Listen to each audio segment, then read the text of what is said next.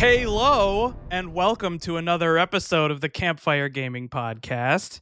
My name is Rich, and I'm going to be your host for this evening. It is a special episode. It is, in fact, a book club episode. Even though we said we weren't going to do a book club for January, we decided to do a book club for January because that is how cool we are, and that is how much we like you guys. So you're welcome for us not giving you time to actually play the book club game. Or did you? This month's book club game is, of course, Halo Infinite. You've been waiting for it this entire time. The whole month of December, you've been on the edge of your seat, waiting to hear what Matt and I have to say about Halo Infinite. We've only been talking about it for the last 6 months. Matt, how are you doing? I'm doing good. I'm at the start of the episode. I'm happy. I'm feeling good. I cannot guarantee that that's how I'll be feeling at the end of the episode. So right, we'll see what happens. Yes, well, maybe we have to temper your flames a little bit, but yeah. So we're going to be going into Halo Infinite. This is kind of like if you're new to the book club, we will play games throughout a month. And we will discuss them. Ideally, we'd like to have our audience participate in said book clubs, and then we discuss them on the Discord. We'd like to have you there. So if you want to join our Discord, feel free to go to campfiregamingpodcast.com. There we have a link to the Discord, and you can join in on the conversation and take part in our next book club, which is going to be it's going to be a weird one. It's going to be kind of like a two-parter book club. For the first time ever, we're going to be doing 2 games for this month because they are relatively short. Those games are going to be the Stanley Parable and the Beginner's Guide. We're going to be playing both of those, one book club for February. So at the end of February, you should join us for that episode. So we're going to be diving in, doing a little review, kind of giving our thoughts and opinions on, we're both really big Halo fans. So there, this has a lot of shoes to fill, and it's got a lot to live up to off of the back of Halo 5. So we're going to be going into that. At the end, we're going to be giving a little rating. This is something that's a little bit new from our normal book club formula. So let's kick it off. Halo Infinite, developed by 343 Industries, released on PC and Xbox December 8th, though technically if you were playing the multiplayer, you might have been playing 2 weeks prior to that. The price for this game is $60 for just the campaign, as the multiplayer is free to play. Something that is also very new to the Halo franchise. So you can get it there, or you can get it on our favorite service, Game Pass. Please. Oh, thank you. And that is where. Slow, sorry. Right. No, it's okay. It's all new. It's new. We're getting into it. Yeah, we're just getting into it. All right. So, with that without all the way, what? This is, I think, the newest game we've ever done a book club for. So please, if you don't want any spoilers, turn this episode off right now and come back after you're done playing the game, because we do not hold back. We talk about everything in the game. So major spoilers ahead. You've been warned. Thank you. Yes, this is by far one of the newest book club games that we have done, mainly because we have been so unbelievably excited to get our hands on it. As I've mentioned, Matt and I are very, very big Halo fans, and we've been looking forward to this game for, since Halo 5 released, because at least I was not a big fan of Halo 5's campaign. Multiplayer was okay, but the campaign was, I think, ubiquitously pretty bad. I think most people very much disliked Halo 5's campaign. Cool. All right. So what we're going to do is we're going to dive into the campaign first, get the spoilers out of the way. Then we are going to go into the multiplayer, and then we are going to finalize all of this with talking about some of the extra features that are in it, some of the things around Halo Infinite's release, all that sort of stuff, and then we will conclude with a rating. All right. So kick it off. Let's talk about the campaign, Matt. What I first want to know, in your opinion, is Um, do you think that it's weird, and do you agree or disagree on their decision to separate the campaign from the multiplayer, and essentially they're treated as like two separate products? So campaign, you're paying $60 or you're funding your Game Pass subscription to just get the campaign. What are your thoughts on that? As someone who technically did, outside of Game Pass, technically did pay for Halo Infinite, since I got the fancy Halo Infinite Edition Xbox. It was Mhm. included in, it's an extra $50 for the game. Or it included the game. So I actually did pay for it. I'm not. This is an interesting question. It's great that the multiplayer is free to play because it does keep it. It lets people that potentially wouldn't normally play and get into the game and the universe. Mhm. And asking $60 for, as we'll get into it, the campaign, way too much money for just a campaign. Like, this isn't, early spoilers. This isn't like a Doom, like, quality Doom Eternal quality first person or single player campaign, right? So to me, definitely not worth the $60 they charge for it. So I as I think will be a reoccurring theme with a lot of my opinions throughout this, is I think there's a lot of good, but it didn't hit the mark kind of situation, right? Right. And I Um, think a lot of people would actually agree with that. One of the things, at least for me, jumping into the, at least from what we were playing with the campaign, is that the gameplay on its own merit carries the game so much. And I mean, that's not a bad thing, right? Is that like one of the things that you want to nail out of the park is the gameplay. And the the 30 seconds of fun is right. there. Going back to like, yeah, old Bungie adage of like, they have that sort of formulaic 30 seconds of fun.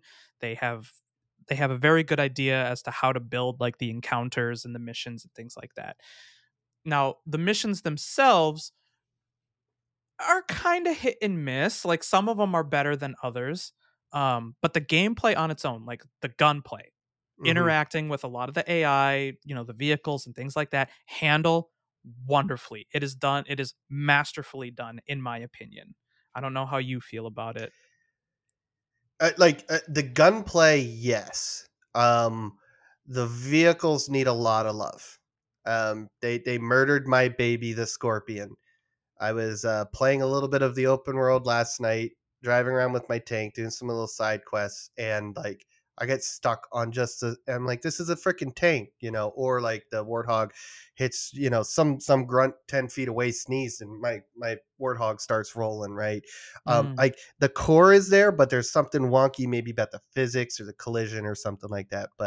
right. Um, but yeah, the gunplay, grenades, the was it rock paper scissors, grenades, melee, and shooting is solid. Is phenomenal. It's Yeah.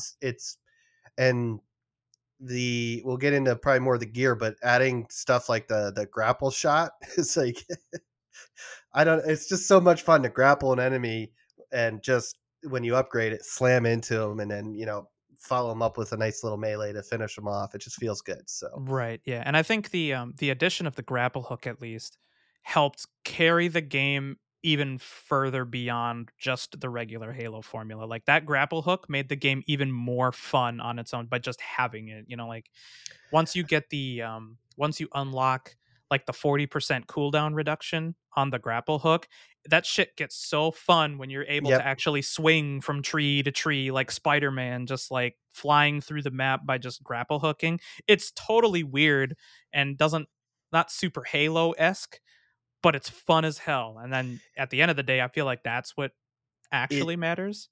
it's I never thought I'd make this comparison, Halo with Anthem, right? Anthem was a terrible game. I'm not going to try to defend it, but one of the mechanics in it that made it kind of playable, I think it would have got worse reviews had this mechanic not been in there, is the flying. The Mhm. flying was solid in that game. You felt like Iron Man.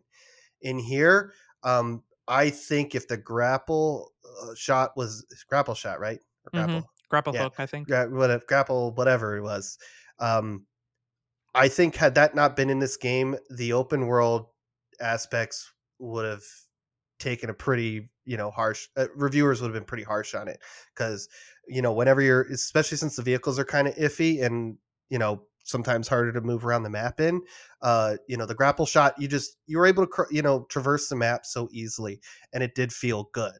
So I think that was one of the saving graces of their design decision to move to an open world kind of area. And again, we'll kind of dig into that probably here in a little bit. But Yeah, I was like, let's unpack that a little bit. I mean, the open world thing was something that both you and I, leading up to the release of Halo, were really, really skeptical on, mainly because we know that, games that are kind of leaning towards open world tend to be very trend chasey. It's not very, I don't know, it feels very shoehorned in and doesn't mhm. really add much to the game.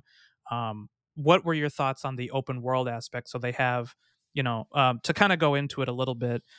Um, the Halo open world setting is basically broken up into like these little, like, I don't know, like little sections of islands that are supposed to look very reminiscent of Halo CE's second level, titled Halo. Halo. Yeah. Yeah, Confusing. appropriately titled Halo.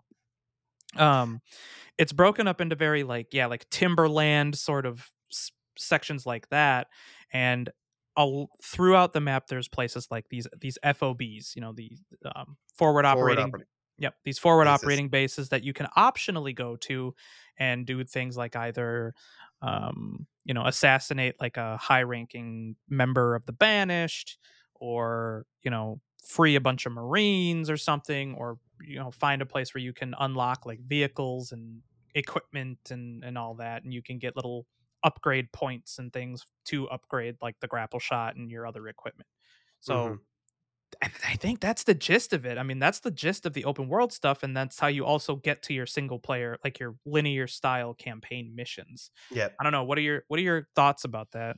So, I mean, the first thing is, luckily, I know leading up to the game, I was worried it was going to be like Gears of War's open world, which is, Hmm. in my opinion, completely useless. Yeah. Um, this is more on the level of what I would consider an open world, a much smaller one. It's not like some Ubisoft or Fallout or something like where it's just a massive area, but they are very large island chunks of Halo, Hmm. um, that you can play around in. But it felt a lot of those things that you did, like you were talking about with saving groups of Marines or taking down high value target and stuff. It felt very reminiscent of um, like a Ghost Recon, or an Ubisoft open world, right? So Hmm. that you could tell they borrowed from it. Uh, Again, it's one of those things where even leading up to it, I'm not against open world because I had fun. I had fun in Halo. I do play some other open world games, and I had fun playing in the open world of Halo here. But it felt a little out of place, and it definitely felt very much out of place. Like, what was fun about playing Ghost Recon, even though it was very repetitive, was I had three other friends to play with.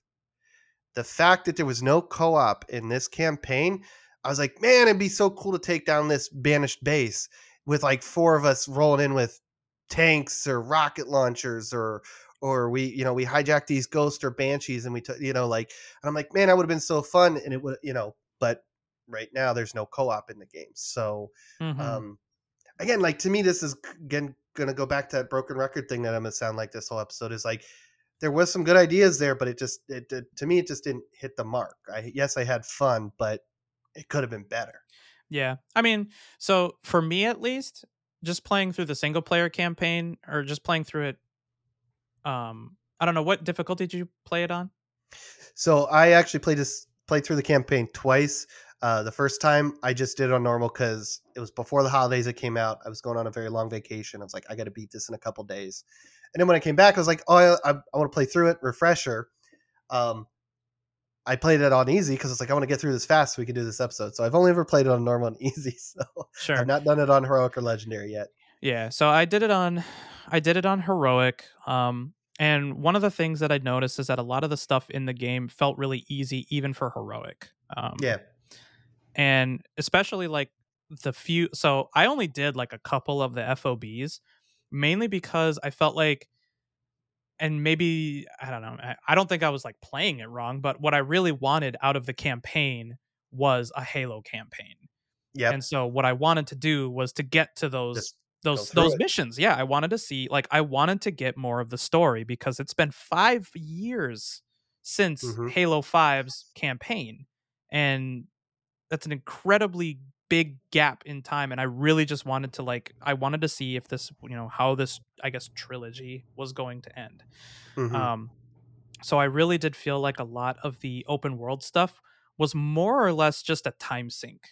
Like Yep. maybe to add like replayability, but we'll get into that. I mean, like that isn't I mean, that's kind of a thing. I mean, you do have some replayability to it so that you can actually, if you're going for like a completionist thing, but really I felt like it was more or less a waste of time. I Um, I agree with you. Like I'm playing.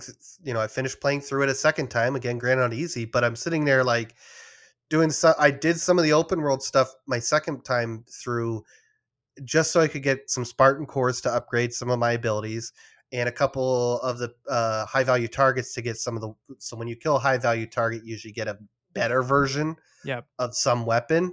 And I really like the skewer upgraded one that you could get. And once you kill this high value target, that special weapon, you can request at an FOB. So every time I go back to one of those, I can arm myself with this weapon that I like.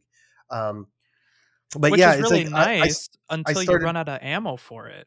That was one Yeah. of the things I hated. Like, that was one of the things that made me sad even in Halo 5 when they started adding in, like, those, like, specialty weapons, Hmm. Once they're throughout the out, ha they're out. Yeah, once they're gone, you're gone, and then you're just like, "Okay, well, I either have to, like, dip out and go back and refill on that, or I just keep playing the game." And Yeah. most of the time, I was just like, "Whatever, like, screw it. I'll just go continue Hmm. playing the campaign. I don't wanna go back for that," and I would Yeah. never go back to go ever go get it. Yeah. Well, and again to your point, like my second playthrough, I started doing some of the side stuff, and I'm like, yeah, this is just like not This even feels like fun. filler. Like, I'm just gonna go finish what I want to do. Right. This is all just filler. Right. Um, but yeah, it was just again, it was fun, but I don't want it didn't belong in a Master Chief Halo game where I just wanted a solid mission based campaign. Tell me a good story. Give me some of the cool action sequences, which we didn't get a lot of either, I didn't think.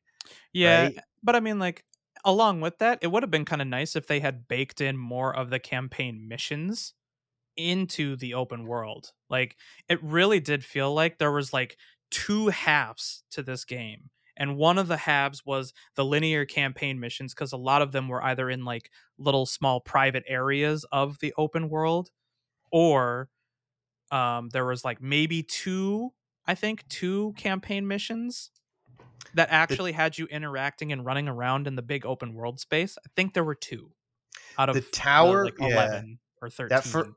that first tower, once you unlock the first FOB that you have to, um, or sorry, I guess it'd be the second one, right? Um, where you go up and you rescue that Spartan that's been captured, right? Yeah. Like that was kind of that built into the world, and so was taking down. We saw this in the demo gameplay a year or two ago. Taking down those turrets, those banished turrets, right? Right. Those kind of felt pretty good because, to your point, they were baked into the game. But the other ones where you would kind of access them from the map, they took you into another kind of level, and it was just like Right. it kind of pulled you out of it. Yeah. It kinda pulls you out of the open world, so it's kind of like it really feels too segmented to feel cohesive. Hmm. So I felt like that's why I felt like a lot of the open world stuff was more or less a waste of time for me because I wasn't going for a completionist run and I didn't really care that much about getting specialty weapons because it was going to run out of ammo and I was going to keep picking up a I was basically living off of the mangler anyway, so I was just like cool, like I'll just keep pressing forward and getting on with the rest of the campaign. The one big thing that I kind of want to highlight, though, which is a big disappointment for me, is the very big lack of variety of areas that this open world sort of induced on the campaign. Like Correct. in every single Halo campaign ever, you had a large variety of areas that you could go to, whether it be like different planets, like in Halo 5, you go from like a derelict ship to like a snowy planet to like Hmm. a foresty and then a desert area or something like that. A lot of Halo games have that sort of a thing, Yeah. you know. Even Halo Reach, which all takes place on the same planet, has a bunch of different biomes. Yep. Even Halo CE has very differently thematic levels to it. I feel like adding in the open world stuff really undersold. If they like, maybe this was probably like a change in design direction, like partway through sort of a thing, like they wanted to do open world but then like pivoted and then decided to do the linear campaign structure, so it just felt really weird. um but yeah, I feel like that was just that something that I was really really missing when I was playing the campaign. It was like, man, like, blue and gold hallways are kind of cool, but after like 6 missions of them, it gets kind of old. They finally, after what, 2 games, got, in my opinion, the Forerunner architecture looking good. Yes, But and it did look good. The yeah, game I was, thought it looked real nice. yeah, Um I wasn't so hot on the banished architecture. Um I felt it to be bland. And then the kind of so they, yeah, we had what kind of, we'll call them biomes. They're not all like, you had the banished architecture and right. art style. You You had had the foresty, Halo from Halo CE kind of inspired architecture, biome, and then you had the Forerunner, which again was like looked very blue and Halo. goldish. Yeah, Yeah, and it looked really good. it did. Um, but to your point, I that's one of the more disappointing things, and especially like, Like how good, like this game looked really really good, and I'll give them that like the game on a like on a graphics level is great. Like it looks so nice. Like even like a lot of looks, them, like even the multiplayer maps, a lot of those just look yeah, so good. But like the multiplayer maps have some good variety to them, and yeah, it like right. it was really able to show off the capabilities of like the new engine that they're working with. And it makes me a little disappointed that we weren't able to get some of these like fancy dancy biomes or a little variety to the levels to kind of spice things up to keep the story moving. Mhm. No, the game looks fantastic in 4K HDR. Um, Chief is gorgeous. Like, he's looks so fantastic. I love what they did with him. Um, it's just, yeah, I can't stop gushing about how awesome he looks now. He doesn't look stupid like from Halo 4 or 5, right? Hmm. Um, but and a lot of the areas look really good. But like, I was just sitting there thinking, like, you have the open world Halo sections that, they're all connected, which I think, with the one biome works. But an easy way to kind of add variety could have been you're traveling to different parts of Of the the ring. ring. Yeah. And they could still be in this blown up section, which we haven't gotten to much of the story yet, but could have still been in this blown up section. Just one could have been a sand area, one could have snowy area, one, right? And Hmm. then you could have added more variety there. But I think the lack of variety in the architecture and biomes really hurt it. It was Yeah. just, again, I really noticed it on my second playthrough. It's just like, this is boring, like Yeah. banished forest, Forerunner architecture, Yeah. You and have, especially those Forerunner levels. It is just like, it's really repetitive. they really used the Control C, Control V a lot when they were making those maps, because it was just like, oh, here, we're gonna light it a little differently, and you're gonna come from this door instead of that door, but it's gonna be the same room. And I was just like, there are some really cool, unique rooms when you're playing through some of those levels, but it was just like, this is so repetitive. It's all just the same. The same is the same. Right. And which I thought was funny is that like the one of the parts that I enjoyed the most was when you're inside, it's close to the end of the game where Escherum is like holding you inside of like an arena, and they're like recreating old UNSC battles or something like that against various foes. And that was like one of the parts I liked the most because it actually kind of spiced up the gameplay a little bit too. It was Mm. like, oh, that's kind of cool. That's something that we haven't done a lot of, was like um doing like this sort of like wave sort of thing. Like you're almost playing firefight like inside the campaign. And I was like, this is like one of the coolest things I've ever played. Like this is, I love this. I wish I kind of had a little bit more of this. It was great fun, and it was kind of, there was a little bit of variety because they had like a little bit of sand and stuff in there, like they were kind of Mhm. recreating like a city battle sort of a thing. So there was like buildings and things like that, and that was pretty cool. I liked that, and it made me wish that I had like more variety, yeah, than just Yeah, big empty timberland space. Because I'll admit, like a lot of that open world stuff is pretty empty, especially like, pretty barren. yeah, you notice it, especially when you're on foot. Like if you don't have Yes. a vehicle, you notice just how big this world is, but how little there is in it. Like those Yeah. fobs are not that big. A lot of the fobs are not sizable. So like it feels very empty, a lot of empty space. Yeah. No, there's definitely, yeah. Again, my second playthrough really kind of just opened my eyes to a lot of this. Was just like, running around. I'm like, this is boring. Like, I think it was fun the first time through because I did a lot of the exploring, and I was like, well, I don't know what's over here. What's over? Maybe there's a collectible. So you're like excited to kind of go explore this area, and you do get some pretty cool sights and stuff like that. Um, but yeah, the second time through, it's like it's useless over there. I don't need to go over there, and there's nothing over there. So just keep going this way, Mhm. and it's such a boring waste of space. Yeah. I mean, I can definitely see, I feel like, and I think they said this in I think they said this in an interview, that they were really trying to borrow from that sort of Breath of the Wild styling, that is what the big inspiration was. And I can kind of see that. I mean, like Breath of the Wild wasn't so empty. Like there was a lot of like, like empty space, but a lot of it was, I mean, that game had biomes. It had, it did the open world thing, I feel like, really, really well. And it did a lot of stuff where it was like, one of like part of the design of Breath of the Wild is that you can go to these different vistas and areas, and you can see other things that would be points of interest, so that you're like, oh, like, well, what's just over there, or what's over there, like what is that thing over there that's like glowing in the distance? I need to go and Hmm. see that. You don't really ever get that sense in this game, like, because you can see No, where all the fobs are, so it's just like there's no real exploration necessarily. It's really just go to the fob and do the thing, and then you're done. Wash your hands of it. and it unlocks points of interest along the map, and then you run to them. But no, it's Yeah. actually funny you mentioned that because back in my college days, I went to GDC one year and listened to, I believe it was Todd Howard, talking about how they developed things like Fallout and Elder Scrolls. And one of their, design techniques is wherever you're at in the world, they design something. If you look in every direction, you should be able to find something that kind of catches your eye.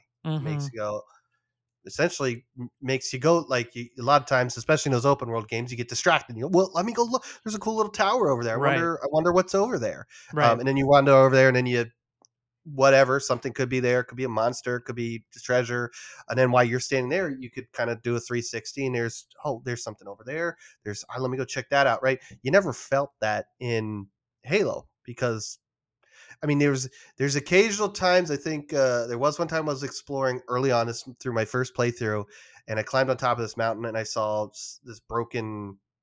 I'm gonna kind of look like a halo ring. It's a weird little ring thing. I don't know what they're called. They're one of the one of the collectibles hidden around the map. There's seven of them. Like that was like, oh, cool, but there's only seven of them on this massive map. Otherwise there's not really. There was no other like, oh, hey, there's a cool Forerunner structure over here. Let me go check that out. What's in there? Um, Right. Yeah, the open world definitely felt like it was kind of like good in concept, but the execution was just kind of you I know? mean, even where you could have had there was a good opportunity to add uniqueness to the world was high value targets.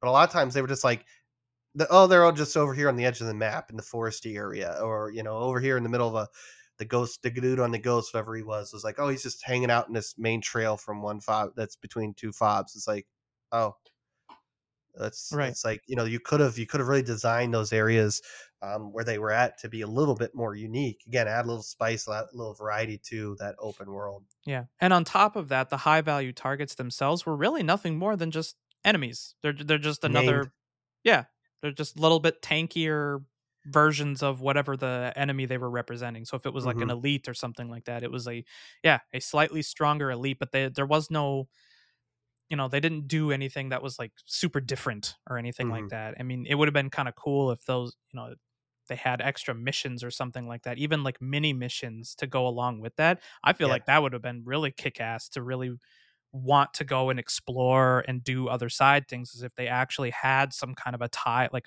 a much better tie-in to the campaign than just, well, they kind of just exist outside of the campaign and you can kind of do it if you want, but it's not really impactful at all. So Yeah. it's not No, that it's impactful. and it's I'll get into this kind of complaint I have with the open world, and I'm sure you could argue. I don't play a ton, but I'm sure you could argue this with a few others. Is um, and especially with like these high value targets, they were easy because I could go to a fob and get a rocket launcher, I could get a tank, I could get a war something that like literally will put me at such an advantage. Early on, like one of the high value targets was like, oh, I had a sniper rifle with me, so I was really far away. Bam, bam, he's dead. Right. So if he even had really cool attack moves, I never knew because I was so far away, and I was able to just. Just I was driving around my tank last night, and I'm just like, let me just drive up to this high value target. 2 shots, bam, that was fun. Okay, clear out the enemies. Yeah, I killed the high value target. right. Um, which I think is what kind of makes the game feel easy, is because at all times you can be more powerful than pretty much due to your equipment you can carry with you and always reload on. There's not really a challenge there. There's no like, oh man, I should save these. I mean, I remember days where I'd carry a rocket launcher throughout a whole level on Halo just so I could use it at one point, right? Because Hmm. I knew like, hey, I really just want to make this part easy, so I suffer through a majority of the level just using whatever, a battle rifle or something like that, right? Here it was just like, okay, I can just use all this stuff on everything, rockets on everything, or in my case, once I unlocked that advanced skewer, that was pretty nice. So Yeah. All right. So I mean, I think we're kind of in a consensus that the open world it didn't add enough to justify its existence. At least that's my opinion. I don't know. That's that more or less how you feel as well? we haven't got into narrative, but I really thought it hurt the game Yeah. a lot more than it added because it's my own fault. I could have just gone mission to mission, but you do get distracted, especially when you want to upgrade that grappling hook and your overshield.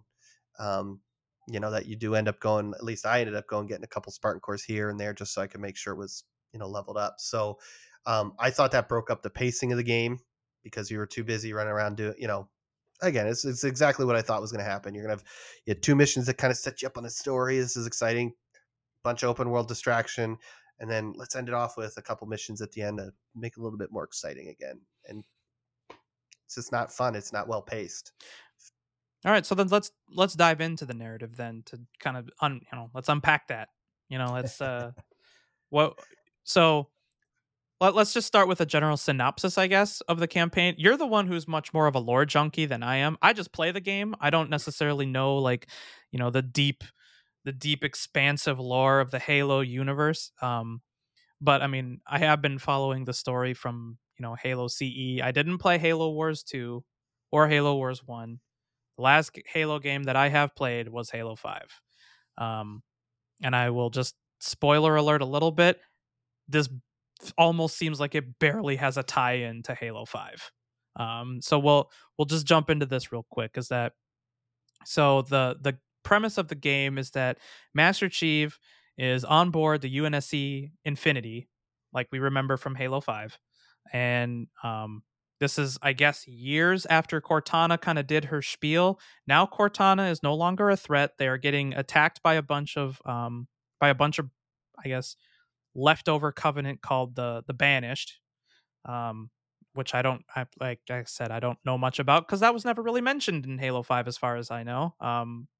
There was like a covenant sub faction that was trying to be evil or something, and you had to help the Arbiter fight them. But um, yeah, so you're fighting a sub faction, like this new faction called the Banished. It's led by was Atriox, but then sometime he dies off screen, and this new guy Escharum is kind of taken his place, and Escharum is now the brute who is like the number one Atriox stan. Like he's got Atriox posters plastered all over his room, and he's got Atriox bed sheets and Yep.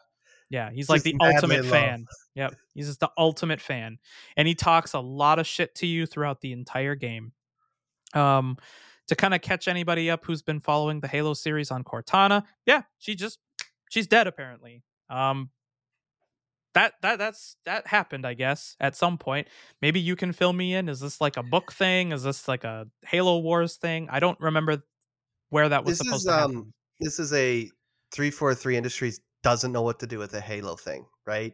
So every game they've made, they do this thing where um, they just kind of destroy things or kill things off. They don't stick with narratives and things like that. It's just yeah, it's crazy. So like yeah, I'm sorry, and they rely too much on their outside lore that they do, right? Someone like me who I've been pretty bad at keeping up with the last couple books, but I kept up for a while and I knew what was going on, but there's too many people that don't read the books and then they're like, what the hell was Halo 4 about? What is all this in Halo 5, right? You know, and then now here we are in Halo Infinite again, third time's a charm. Not really, because they still did it. This soft, was it spiritual reboot or whatever they called it? So yeah, like a Um, soft reboot almost. to bring like if I was a new player, I'd still be confused as shit. And as an old player, you're confused as shit. I As was someone confused as shit. as someone who's only a few books behind, I was confused with some of the stuff they're doing. But like, yeah, to your point, Atriox was as far as he was in the Covenant, he realized they were stupid and kind of went off and made his own faction, right? And they were introduced in Halo Wars 2. Um, and Atriox is this big bad guy. You actually at one point fight, if I remember correctly, Eshram is one of like the little mini bosses that you fight. And I swear I could have killed, but cutscene came up in Halo Wars 2 and doesn't let you kill him. So he should be dead. Um, but anyways, so that's where those guys are from. Again, nobody knows if they've never played Halo Wars 2, right? So if you just stick to mainline games, so here's this big baddie that they just bring in. Cortana, again, at the end of Halo 5, she controlled the galaxy and what they call themselves, the created all these AI, Mm-hmm. but magically, Yeah, the last that we saw is Halo that Infinite, they're just like you know, I guess hand wave them away. So like my understanding of what happened was I think Halo Infinite, if I remember correctly, is 18 months after the end of Halo 5, and it takes 6 months. It's been 6 months since the destruction of the Infinity, which is where the opening cutscene where the Infinity is getting attacked by the Banished in Atriox. You apparently lose, yep, Master and Chief loses a Master one-on-one. Chief dies, and then 6 months later you're discovered, and Atriox is dead, and Cortana is dead, and the Banished are the big baddies, and they've taken over the ring. Mm-hmm. Everything's off screen. I don't know why. That's another thing 343 does. Is that everything just happened? It's like, well, no, why? Like maybe I would have liked to experience some of that. So that's Right. what brings us into Halo Infinite, where most people are like, "Who's Atriox? Who's Eshram? Where the hell's Cortana? Like, and why is Master Chief like waking up dead or whatever?" And Right. oh, and we forgot to mention one of the supposed to be one of the biggest characters in the game. I know it's not really, it's an inanimate object in a way, I guess. Is Halo Zeta Halo, the installation '07 is like, oh, that's just destroyed. A little bit of the ring is just destroyed. Mm-hmm. It's Yeah, like, so the plot of the game is that after this battle on the Infinity, Master Chief is discovered by I don't remember what his call sign was. It was like Echo one something something. Echo Um 216. Echo 216. Correct. Sure. Okay. So he's discovered by Echo 216 on a Pelican, revives Master Chief. Kind of a neat little intro. They go and mess up a banished ship. And then, I mean, you land on Halo and you basically are trying to figure out what the hell is going on with Zeta Halo. Um, from what I gathered on the campaign, it's just mostly trying to stop the Banished from basically they're trying to repair Zeta Halo so that they can do something with it. Escharum wants to do something with it because this is like Atriox's vision, basically.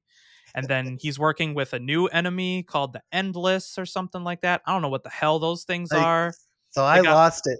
I lost it like the angry type. I lost it right when they brought up the endless, and I don't even remember which character was like, "Oh, and they're worse than the Flood. I'm like, what the fuck? Like, come Yeah. on, like really? Yeah. And again, I think they thought they were being clever with a few things of keeping it a mystery, but to me it was like, okay, like why don't we learn about this? This is not an exciting mystery. This isn't like in Halo CE when you learn about the Halo rings and the Forerunner and you're like, who and what are these things, you know? And then you got to wait till Halo 2 and Halo 3 to find out more. No, this was like, okay, this is dumb. They're bigger than the Flood. Well, okay, well, cool. Yeah, yeah. I mean, there's like, so basically there's two characters that you interact with throughout most of the game, and that's this pilot. I can't remember what his name is. Um, uh, I Fernando Esparza. thank Sorry. you for you. So you interact with I was, Fernando, and you interact with Cortana Jr., which is basically just dubbed the weapon, which is just like you couldn't just give it a name. Like I guess well, that you again, could call it the calls like code name the weapon. I mean, I feel like that's a bit on the nose, but sure, you could do that. And apparently, her entire existence, you find out, was to basically just entrap Cortana and kill her. And it sounds like she did that. But then you discover that that's kind of not what she did. yeah. But because like Cortana let it happen, I guess, because she wanted it to happen, because it would get Master Chief to come to the ring. I don't like. Basically, all she exists as is exposition. Like she's exposition bot, and she just kind of She's spews. Like she's the one that tells you, "Oh yeah, Atriox is dead. Oh yeah, Cortana's dead. Oh yeah, like there was a bunch of stuff that happened." And at some point, Master Chief talked. Like one of the things I was getting kind of bummed out about is that like as I'm going through all of these like bland Forerunner hallways, beautiful but bland, they talk about like all this shit that went down when mhm. Cortana was just like becoming ruler of the galaxy. And I'm like, holy shit, where is that game? Like, I want to play. They're talking about how like Australia just gets like annihilated. I'm like, why can't I play that mission? That sounds fun. Exactly. That was my thoughts exactly. It's like you're just running down a hallway going, "Oh, this is really cool Forerunner architecture." And she's like, "Yeah, and Cortana blew this up, and then the And they ring, had to and do it's and stuff, this, and then and the humanity was, yeah. Atriox and the Banished, they snuck up on the Infinity and destroyed it, and they fought it out, and everybody died. And then like it's funny because even like in the audio logs, because that's some of the collectibles hidden around it. It's like, oh, they like these Spartans were over here doing this fighting, trying to a bunch of people are UNSC are stranded on the ring, right? And they're trying to get these little groups to fend off and right and survive. And I'm like, even that's like pretty cool. But these pretty cool Forerunner walls. I wonder what kind of paint they use in I'm here. glad I can, grab another power core and insert it into a power core Yeah, slot. That's pretty cool, I guess. I that wanted to fight battles and be, you know, so. participate in a really cool part of Halo history. But I guess Mhm. this is cool too. Yeah, the so much of them trying to fill in all this missing information was just done through that this the weapon just randomly saying stuff, or you're walking through the hallway and people are saying it, whether it's the pilot or the Harbinger, which is this mysterious. Is it endless, or is it one of the endless, or is it not? Like kind of things that is working with Escharum to. She's got her own ideas of something to do with the ring, while Escharum and the Banished have something they want to do with the ring, but they're working together. Um, and I mean, the weapon. Here's the thing: I'm mixed on her. This is one of the things where I thought she was really cool because she reminded me of Cortana from Halo CE. This kind of like just fun, energetic. We're solving mysteries. Let's go. But but she's just a quick band-aid because the writers painted themselves in the corner like, shit, we made Yeah, real Cortana. Like we killed we off killed her off, Cortana, and and then we then brought we her brought her back back, evil. and then we What do we realized do? we don't want to do that anymore. So she's gonna be not evil anymore, I Yep, guess. because guess what the weapon is? An exact clone of Cortana, right?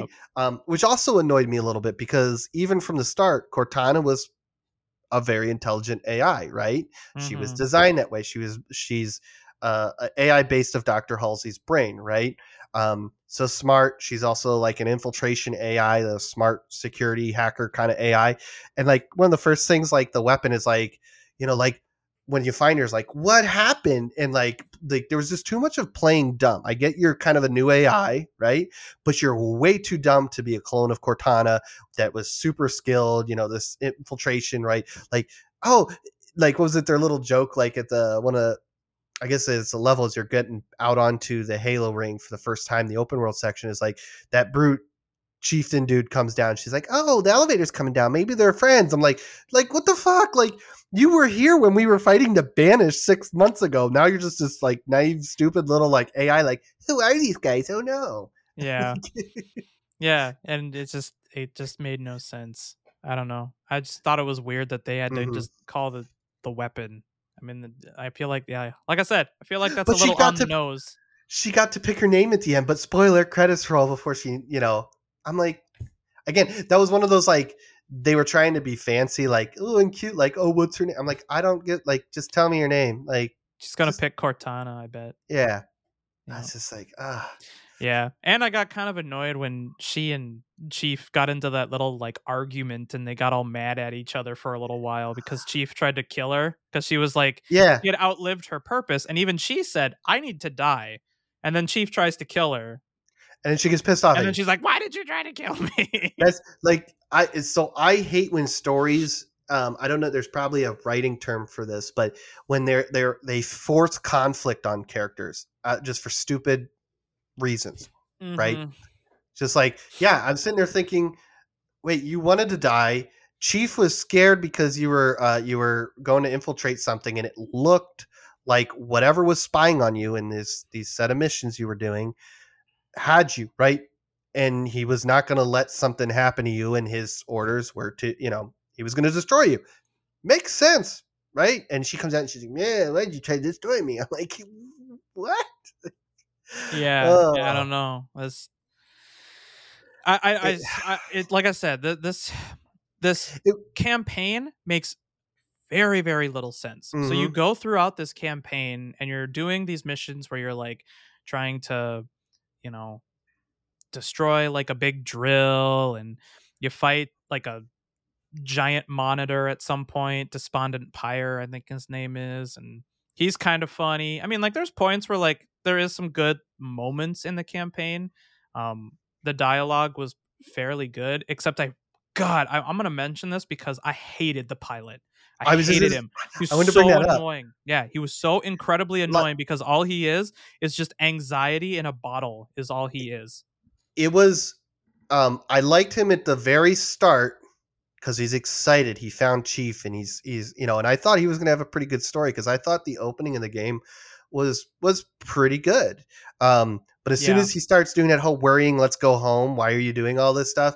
Got really annoying. I thought towards the end of the game, um, after we got over this whole like, well, I was just a contractor. I shouldn't even, I'm I not even shouldn't even supposed be here I'm today. not supposed to Not be here supposed to today.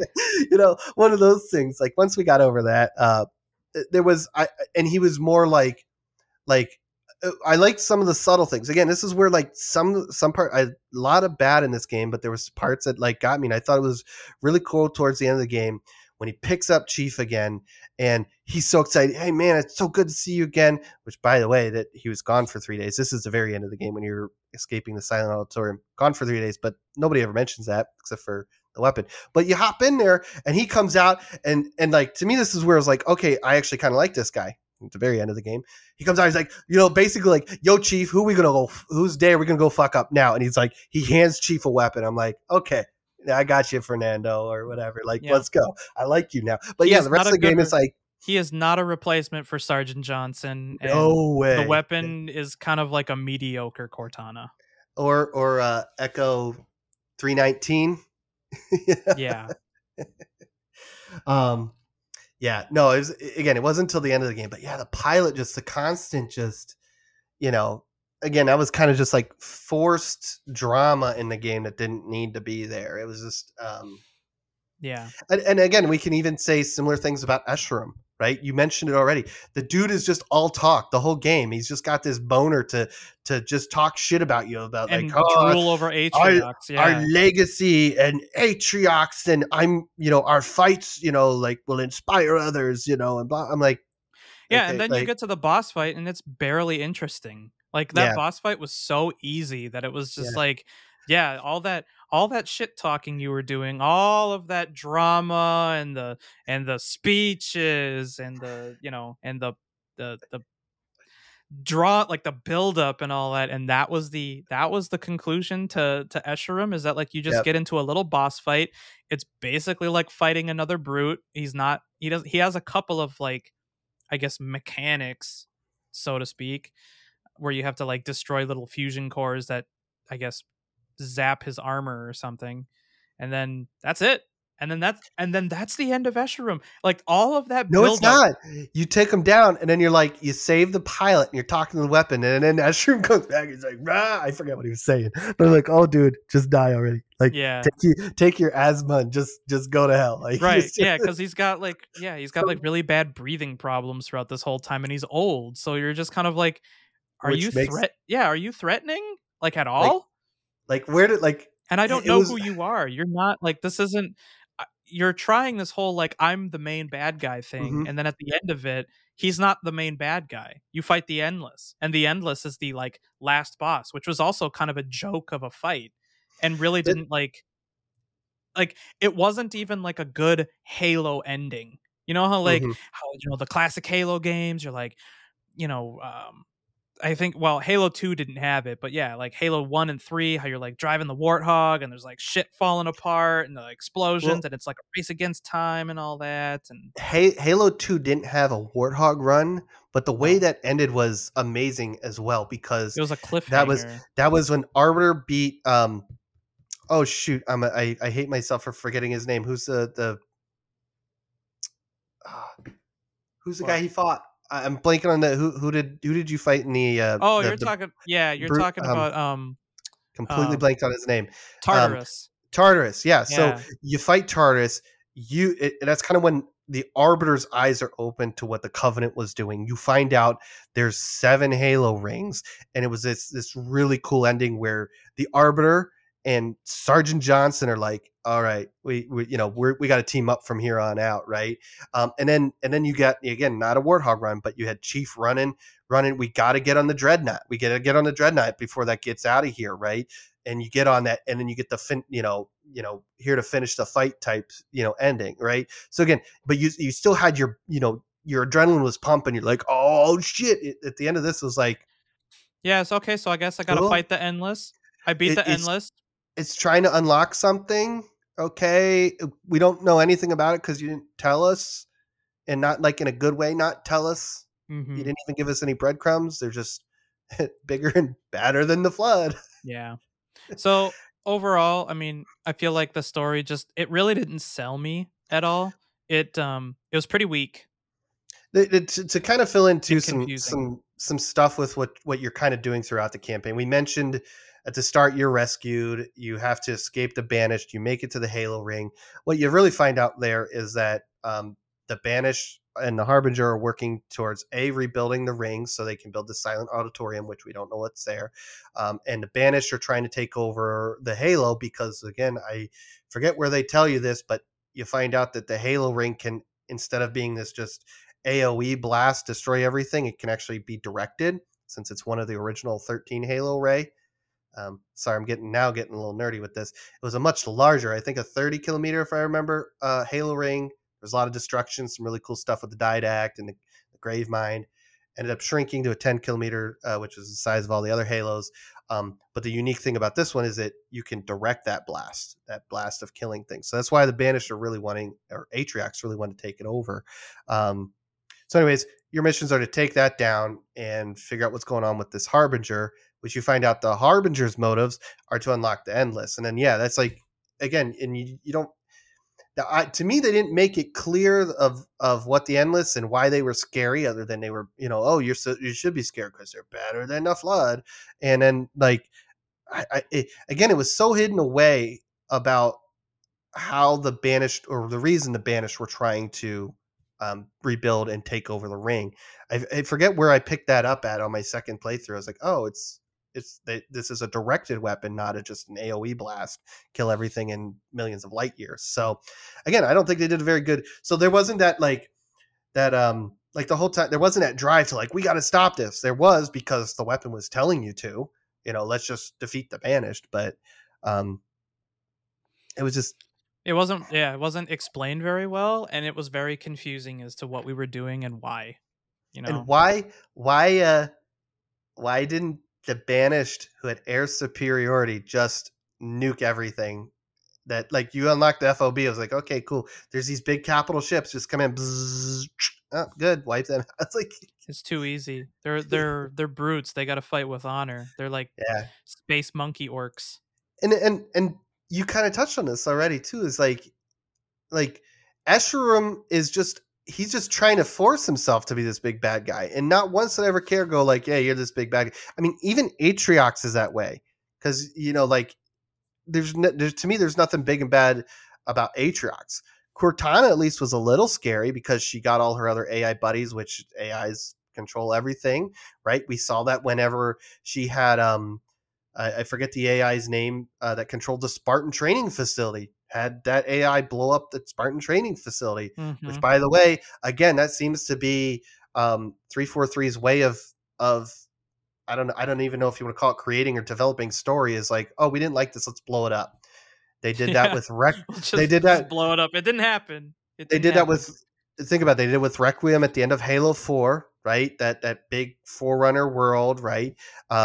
They had started building up what I thought would have been a pretty cool baddie named Jul Abdama. Oh, started Halo 5, he's destroyed.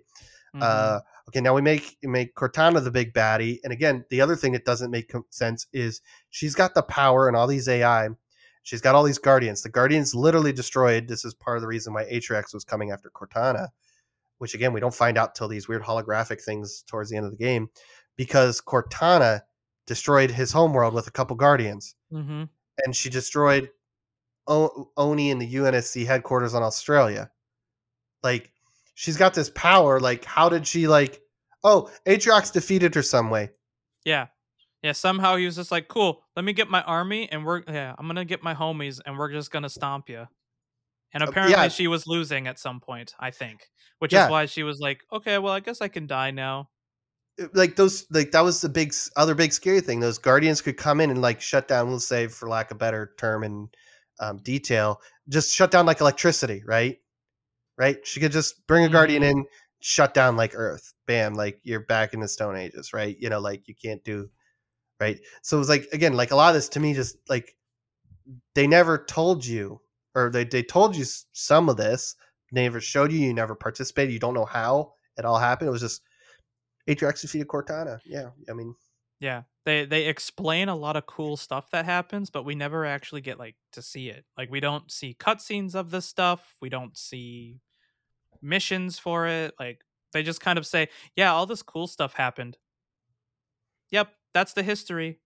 So now we'll write a play book now." about it in a year Yeah, or we'll two. write a book about it, and I don't know. Like I think one of the things I think they're teeing up for with this endless stuff, which could be cool, depends on where they go with it, is that they're gearing like the whole mantra of this whole Halo Infinite thing is that it's really going to be more or less a Halo as a service. Mm-hmm.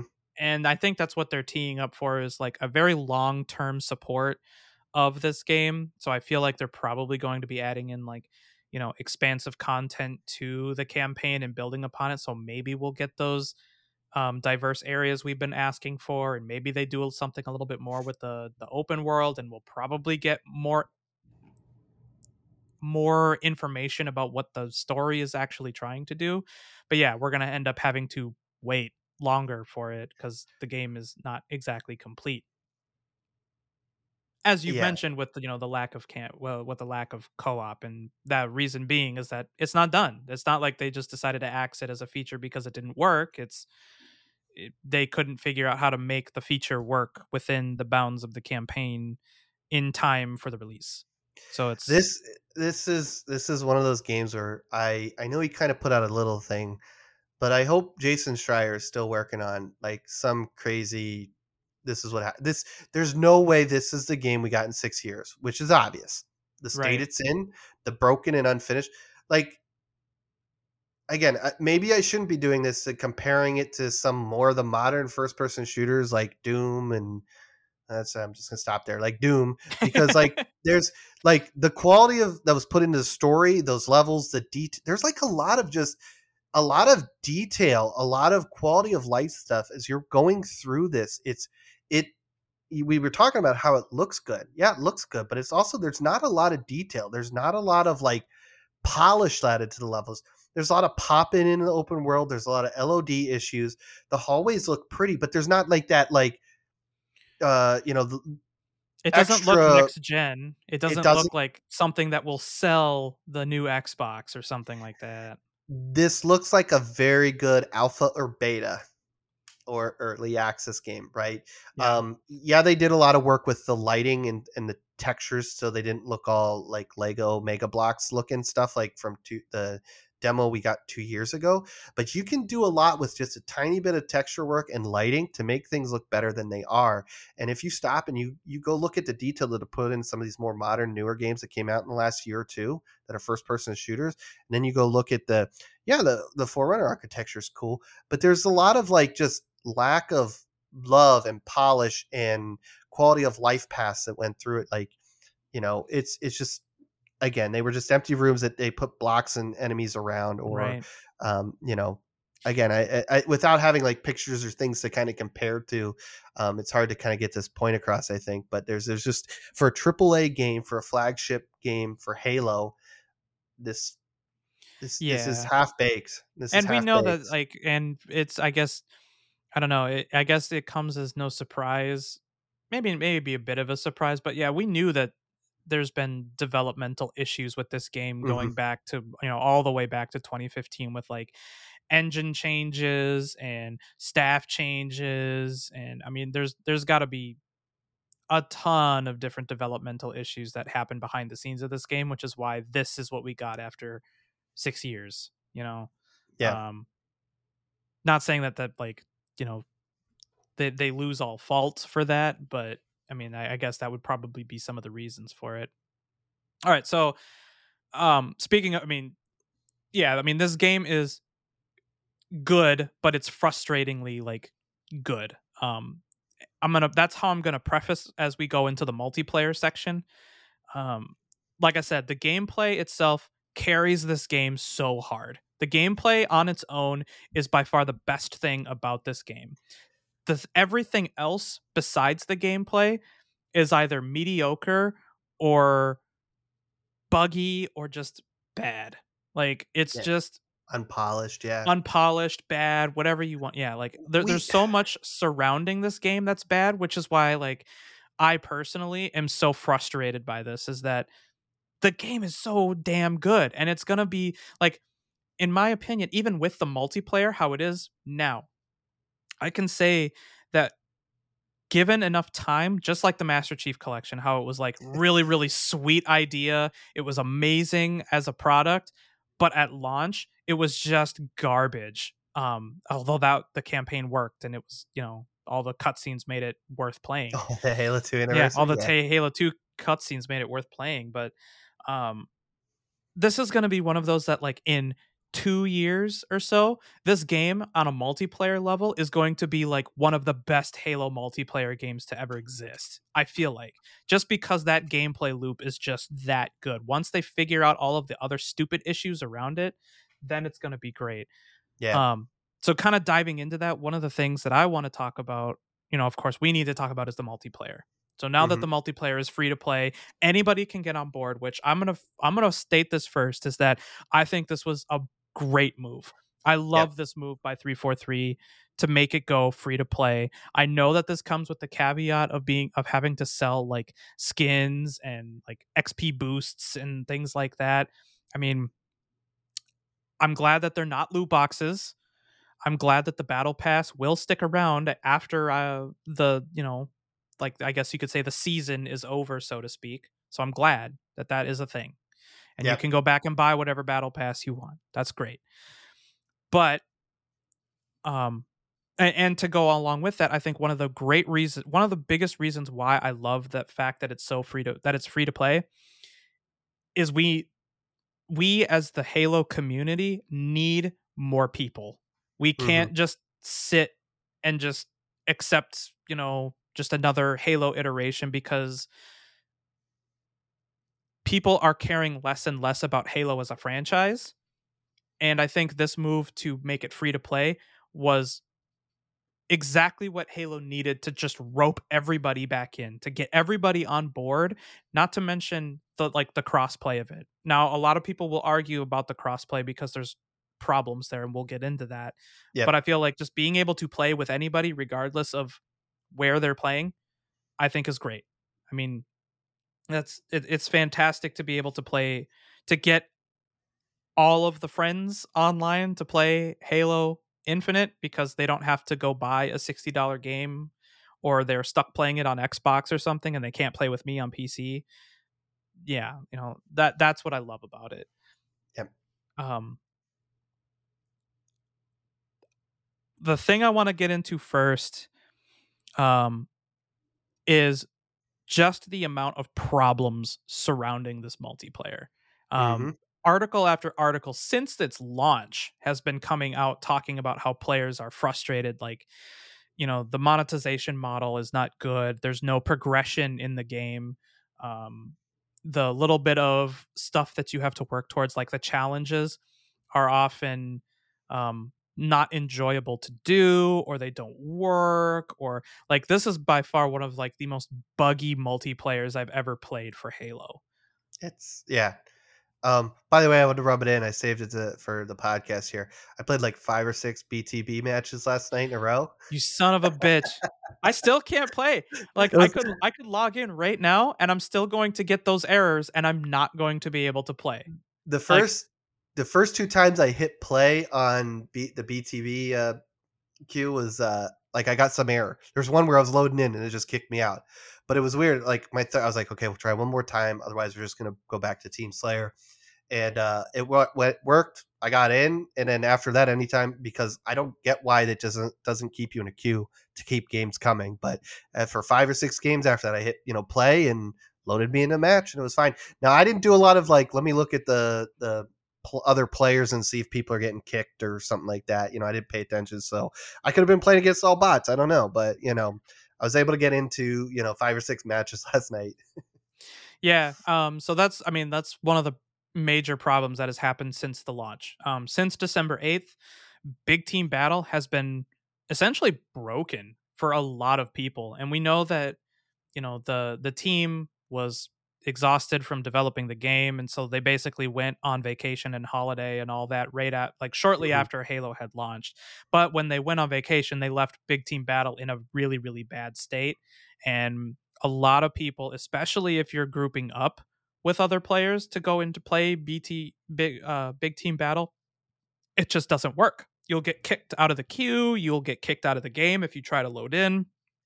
It disconnects you from the lobby service on occasion. I mean, the couple times I was able to get into a Big Team Battle game, it was basically like an empty lobby. It was like me and like 6 other people in the entire game, and everybody else had been kicked from the game, which is like, that's unacceptable. Like that, like, Big Team Battle was such a great feature and it worked so nicely in the technical test. It worked fine in the beta, which was great. So, the couple weeks leading up to the launch of the game, it was working great.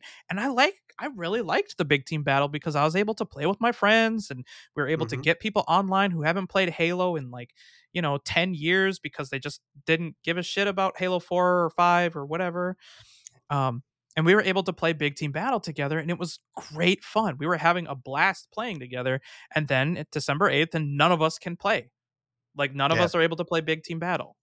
And it's even more painful when you get some of those like weekly challenges that kind of need you to be in Big Team Battle to actually complete those. And as far as I know, even to this day of recording, they have not done anything to address that yet. They have said I, that they are working on a fix. They pushed out a patch, I think, last week, yep. but it didn't fix it. Nope. No, it's yeah, as far as I know, I haven't seen anything for them changing challenges based on BTB, but I could have missed something there. But no, it's frustrating that multiplayer has been in this state since it launched its beta on November 20th, 15th, Yeah, 15th, it was like the end. It was like the 15th. second to last week of November, I think. So it's just yeah. Again, Yeah, this kind of goes back into what we've been saying already. It's like when you're in, it's fun and you can have fun. It feels fun. It's great that you can play the cross play. It's great that you can play with Xbox One people. You can play with Series S and X. You can play with PC. You can play remote if you had XCloud, right, or Project Xbox. No, Cloud, whatever they're called. I don't know. It's xCloud to me. So, you can play with all these different people together, and it's fantastic. But a AAA, and again, I hold it to a little higher standard since it's Halo. The fact that this is broken is completely, in my mind, unacceptable. But also, I'm not surprised at all, Yeah. at all. And this isn't like, well, it's because it's like a lot of games release broken and they get fixed later. No, this is like, I saw this one coming from a mile away. I knew this was going to be a mess. Right now, luckily, it's a mostly functioning mess. And that 30 seconds of fun is there. But yeah, it's Yeah. still just frustrating. But there's tons of problems surrounding this multiplayer. I will say that I like the maps. I like a lot of the maps, especially the 4v4 ones. So I like playing things like I love playing ranked. I've always played ranked in every Halo game. Every Halo game that I could have played ranked in, I have played ranked in. Hmm. And this ranked is okay, but there are a lot of frustrations with that too. Um, one of them being um, I'm not gonna go so much into like the PC versus Xbox stuff. I know that there's a lot of issues that people have with, like the PC players kind of feeling a little like they can't compete in the open play, especially at top end because the bullet magnetism and the aim assist and all that is really really good for controller players, and Hmm. the mouse and keyboard aiming is a lot less forgiving. So you're going to miss really crucial shots when you probably shouldn't have. And yeah, that's just kind of, I'm not going to go I, too deep into that, but one of the big frustrations that I know a lot of people have, especially with ranked, is that especially when you get into Onyx level, you start running into this scenario a lot where um, it's that really, really painful grind of, cool, every game that I win, it's going to be like, oh, you got 2 points, you got 3 points, you got 1 point for this win. And then as soon as you lose one game, it's like you lose 35 points. Had yeah. that happen to me. And it's just like it's unbelievably frustrating. And Hmm. I'm not 100% sure if people are able to manipulate the system, but one of the things I noticed is that they can queue with people who are way way underneath their rank. So a couple of games I've had this happen where um there's no way we were going to win. And I say that because people will create like Smurf accounts. So they'll be gold 2, but really their main account is like Onyx 1900 or something like that. Hmm. And they party with a bunch of Onyx like 1800 players. So it's really like a 4 stack that like knows what it's Yeah. doing, and they're against a bunch of pugs who are sitting at like 15 1600. So we end up getting slaughtered, but they have one gold player on their team, so that wildly shifts what the MMR rating is for the entire thing. So of course, this game that I just lost, that I'm supposed to technically lose, I end up losing like 20, 30 points for, because it was like, well, the ratings were, wildly in your favor because they had a gold player on their team. A Hmm. gold player on their team. I don't know if that's actually something that you can do, but it seems like that's something that people are definitely doing. Um, yeah, there's a lot of frustrations with the ranked, and of course, yeah, that PC Xbox problem is what's making a lot of PC players, I think, quit And because they can't. They like, you can't compete, and a lot of pro players have said this too. Is that there is not really a place for PC players at tournaments for Halo Infinite right now, because they're mhm. going to get outclassed by even, they're going to be outclassed by controller players because of how easy it is to aim with the controller. And there's a lot of bullet magnetism. I was laughing the other night because I fired I think I had a sniper, which I'm already bad with like power weapons, but I did like a 180 and I fired. I was not My reticle was nowhere near the dude, and I still hit him in the head. Yeah. Like it was above him. And like like it wasn't even red. It was not like something like I started at his feet, so maybe I kind of got something. No, it was like I just turned shot and then hit him in the head. And I was Hmm. laughing because obviously I came out on top, but I'm like, this is bad. I mean, the things too that I ran into, and I'm not sure if you felt the same way, but I was playing with my cousin the other night, and I tried not to complain about this stuff because I'm a little bitch sometimes, as I think many of our listeners know. But it was funny because we were in this match, and this one dude was just not like nobody could kill him. Like we're like, and all of a sudden my cousin was like, "Hey man, like, dude, we can't kill this one dude. Like he's like he would always, regardless of how you started your little firefight with him, he always came out on top." And I was just like, Is he there was just cheating? I don't know if he was cheating, and I know that's a reported thing, but I mean, there's also times where like I don't know if this is some of the desync issues that people are talking about. I don't know if these are just other issues people aren't noticing. There's times where on a dude that hasn't been shot, I can like two tap him with something like a BR, two or three tap. I'm like, and other times I'm putting like 5 or 6, right? And and I'm not great, so these aren't all like headshots in any case. So to me, sometimes it just feels like, oh, sorry. And here's another situation. The other night or even last night, there was a couple times where like full health, full shield, all of a sudden like I'm dead, and it's not like there was an explosion. It wasn't like a rocket launcher. It was just like some dude killed me with like a sidekick in 2 shots or something. Like I sometimes feel like there's something here where damage isn't being registered correctly, whether that's you're given more or receiving more than you should, or vice versa. Or like I was even thinking like maybe in my case there's times where like I'm just dead sometimes, and I'm wondering if I'm being hit. But on my end, I'm never getting the notifications. I'm never getting the rumble in the controller. I'm not getting my shield isn't actually going down and going beep beep beep. But back end code server wise, like, oh, I'm already close to dead because somebody over here is actually hitting me, but I'm not getting any sort of indication that I'm getting hit. And then all of a sudden somebody dude comes in and shoots me once with a sidekick and I'm dead. On my end, I'm going like, what the hell just happened? And again, so there's been something with weapon damage and that sort of stuff for me. I don't know if this is just Xbox or if this is all around, but like sometimes, yeah, there's just these weird oddities. And I remember that being the same situation in the beta or technical test when we played in October. There was times where it was just like something feels off with the weapons and the damage and the balance. It didn't, to me, it doesn't seem as bad as now as it was back in October. But yeah, there's times where I'm like, how did I lose that firefight? Or how did I just suddenly die? Like, there was no grenade explosion, there was no rocket, there was no I getting hit by a vehicle or something that can like, one hit, yeah, right? Right. Yeah. So I know that there's a lot of desync issues with the multiplayer. I mean, plenty of YouTube people have already pointed out a lot of the desync that has been plaguing the multiplayer, and it does make a pretty big difference. And even more so if you're, playing on mouse and keyboard and you're playing at high latency. I mean, I've been playing strictly mouse and keyboard this entire time, and one of the things that feels terrible is when you can start seeing that you're desyncing when you have like when you can lead your shot or you fall behind, like you're shooting behind the target and you're still like hitting them or something like that because it's the game is desyncing from your client. Mm-hmm. um, on the flip side too, what really is bothersome is that that has a really big impact on melees as well.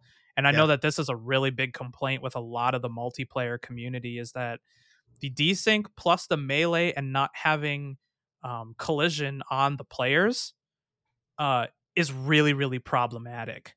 It's really bad when a lot of people will, like swing their melees and they'll get no lunge because they're not on the server's end. They're not technically close enough to be able to get the lunge. So they will swing and they will miss and then they'll get punched in the face. Or I've seen this happen a bunch of times where, they'll get into like a BR firefight and this person will go brap brap 2 shots on one guy. This guy puts 1 shot on the other. They melee each other, and the guy that had 2 shots on him wins the fight somehow. Yeah. Yeah, like I don't understand. Like I've seen that happen plenty of times where Mm-hmm. somehow that ended up working out in its favor. Yeah, Um, and I wonder if some of the desync stuff. Look, there's a couple other things I want to complain about with the multiplayer. But we'll start with this one where I'm wondering if this desync affects this. Radar is already bad because it's useless, right? It doesn't go out that far. it's too But there close. Yeah. there was one time where I'm shooting. I kind of had my periffs on my radar, waiting for some red because of what I was doing, and then all of a sudden I get meleeed from the back, and then all of a sudden this red shows up on my radar, and I'm like, did like he didn't have invis? I guess he could have stuck up on me like crouch, but like the way he was moving, it didn't look like he came out of crouch and punched me. That happened about 2 or 3 times in the last couple months where I'm just like, well, again, I wonder if this is part of the desync issue. again, I personally think radar also needs to be bumped out a couple meters as well. So it's a little. I get like you don't want like was it Halo One that had the really large radar where it was like it was way too helpful. Something like that. Yeah. But this is completely useless when you're in those smaller maps and you just want to kind of follow. Yeah. It doesn't do anything. So I mean, yeah, between like the desyncing and I mean the lag can get really bad. I mean, I was just playing um like a couple of days ago in a few of my ranked matches. I got placed, I want to say, on a European server. And that's a big gripe that a lot of people have, is that you can't actually choose like your geolocation or something like that. And they even punished I think they punished a pro player for using geolocation, I think. Um you can't change your region or anything like that. So I got placed in a server where I had like 230 ping. Try landing any BR shots on 230 ping with mouse and keyboard with desync present. Like, I couldn't win any fight. It was just impossible. And not only that, none of my teammates spoke English. So I was just like, I was just Yeah. playing this ranked game. I'm like, well, I guess I'll just hit the ping button a lot of times and just Hmm. hopefully they get the hint, I guess. But it Yeah. was just like it's stuff like that that's so frustrating on top of like the many amount of crashes that this client has. And I don't know if it's just a PC thing, but holy shit, I crash a lot. Like a full on crash to desktop. And this is like I had 4 of my ranked placement matches. It was just an immediate crash to desktop. I was getting so upset with this because yeah, like not only that, you'll crash to desktop, and then eventually what happens is because it detects you as like quitting, you get temp banned. Banned. Yeah, you'll get temp banned because your application crashed to desktop. And because they didn't implement any features like what a lot of modern FPSs have, like match rejoining or anything like that. Like Valorant has this, and Overwatch has this, and like a lot, Counter Strike has this. It's a big feature that everybody has where you can rejoin a match in progress, so you're not just completely screwing your teammates if you crash to desktop. Well, they don't have that, so I guess I have to deal with the temp ban. Hmm. I'd say I never. So one thing I guess we never started this episode out with was I did play on Xbox. Obviously, you played on PC. Yeah. I did not run into any crashing issues. Again, there was those couple of times last night where I tried to hop in those BTB games and it just quit me back out to the menu for whatever reason. But Mhm. so it's either your PC or the PC client issue, right? So, but it's also frustrating. Like to your point with trying to pick your or not being able to pick your region to play in. Like it's silly that it's great that crossplay is in there, but you can't opt out of it as a PC or Xbox player, Yeah, the which is only like place. everybody's added that has added crossplay, which is great. Usually puts in a option to opt out of it, Right. and it's Which just is why a lot of Xbox players are upset, because a lot of the cheaters are PC. PC, yeah, Yeah, so they have no choice but to just deal with, my which is pain and suffering. which is Um, funny because I'm sure on the opposite end, it's the same complaint about your bullet magnetism and all that stuff. right, So, yeah. But I mean, like the only place where you actually do get to decide that is through ranked. So you mhm. can choose like a PC or mouse and Oh, that's right. keyboard. It doesn't really stop, I guess, crossplay. It just is input method based, so you're a lot less likely to get an Xbox player if you're playing mouse and keyboard. But yes, you can't opt out of crossplay. Yeah.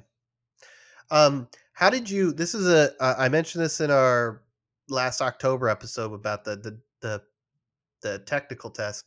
How do you feel now, having played as much as you did? How do you feel about the enemy highlighting system?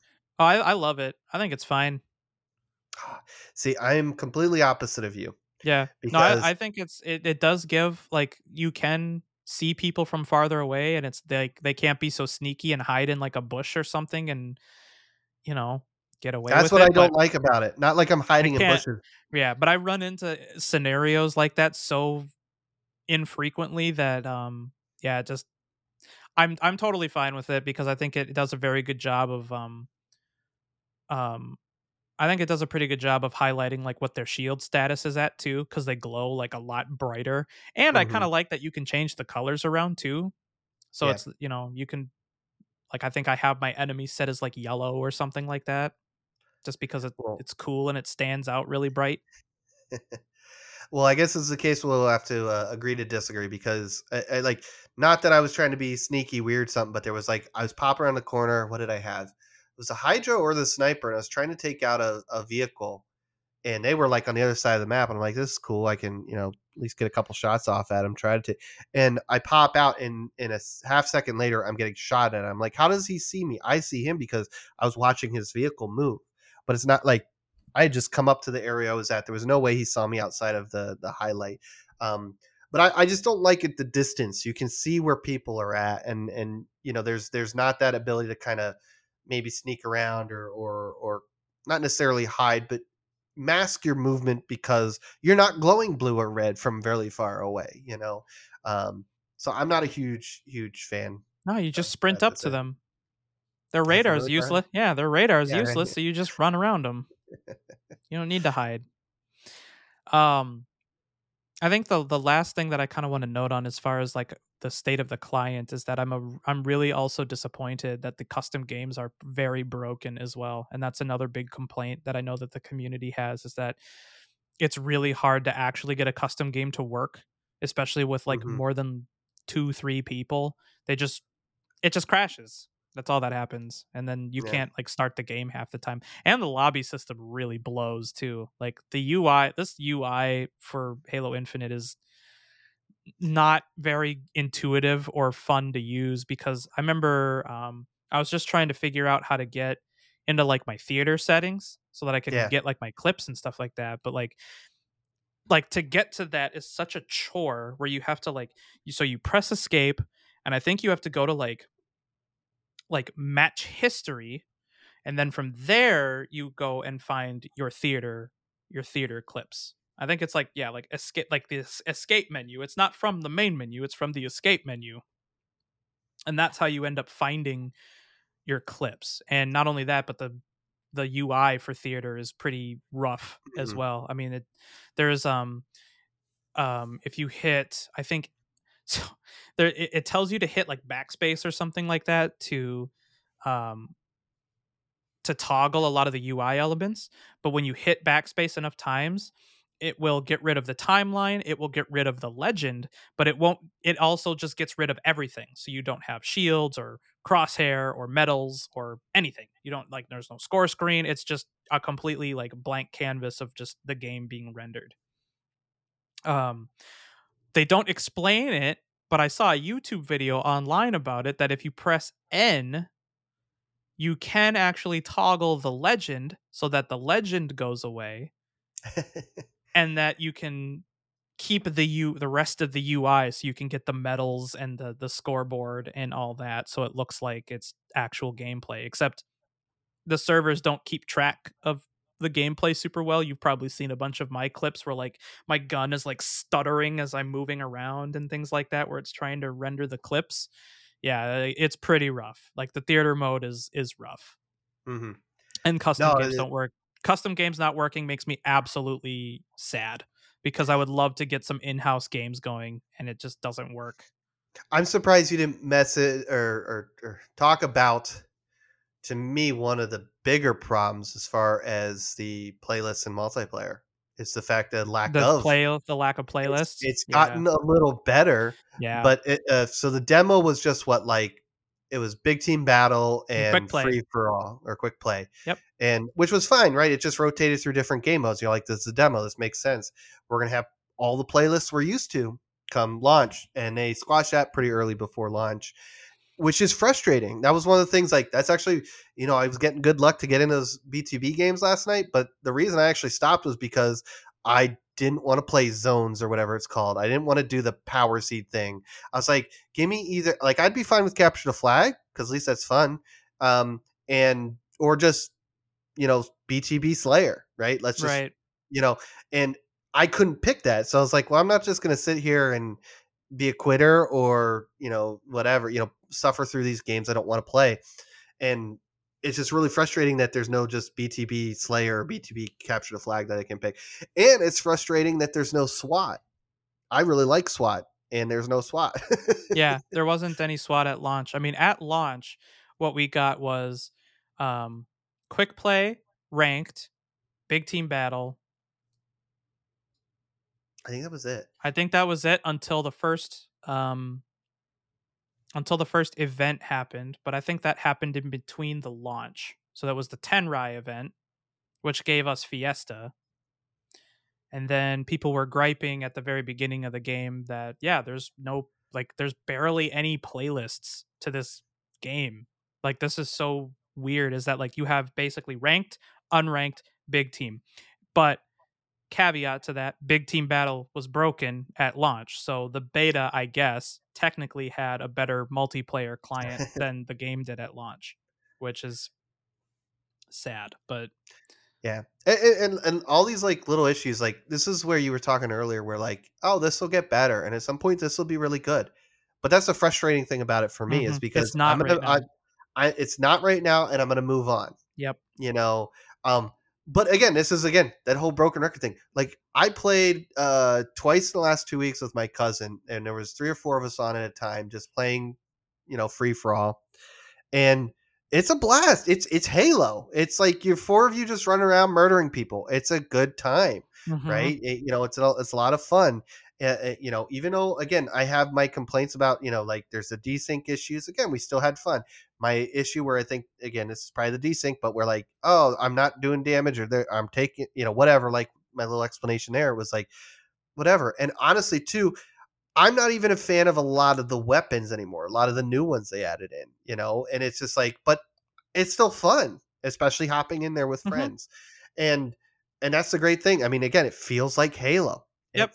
And Yeah. it's just it's just there's just so many other issues though that make you go like It just makes you want to bang your head on the desk because you're like, if I love this game, but I hate this game. Like, I it, love it playing it, but I hate everything around it.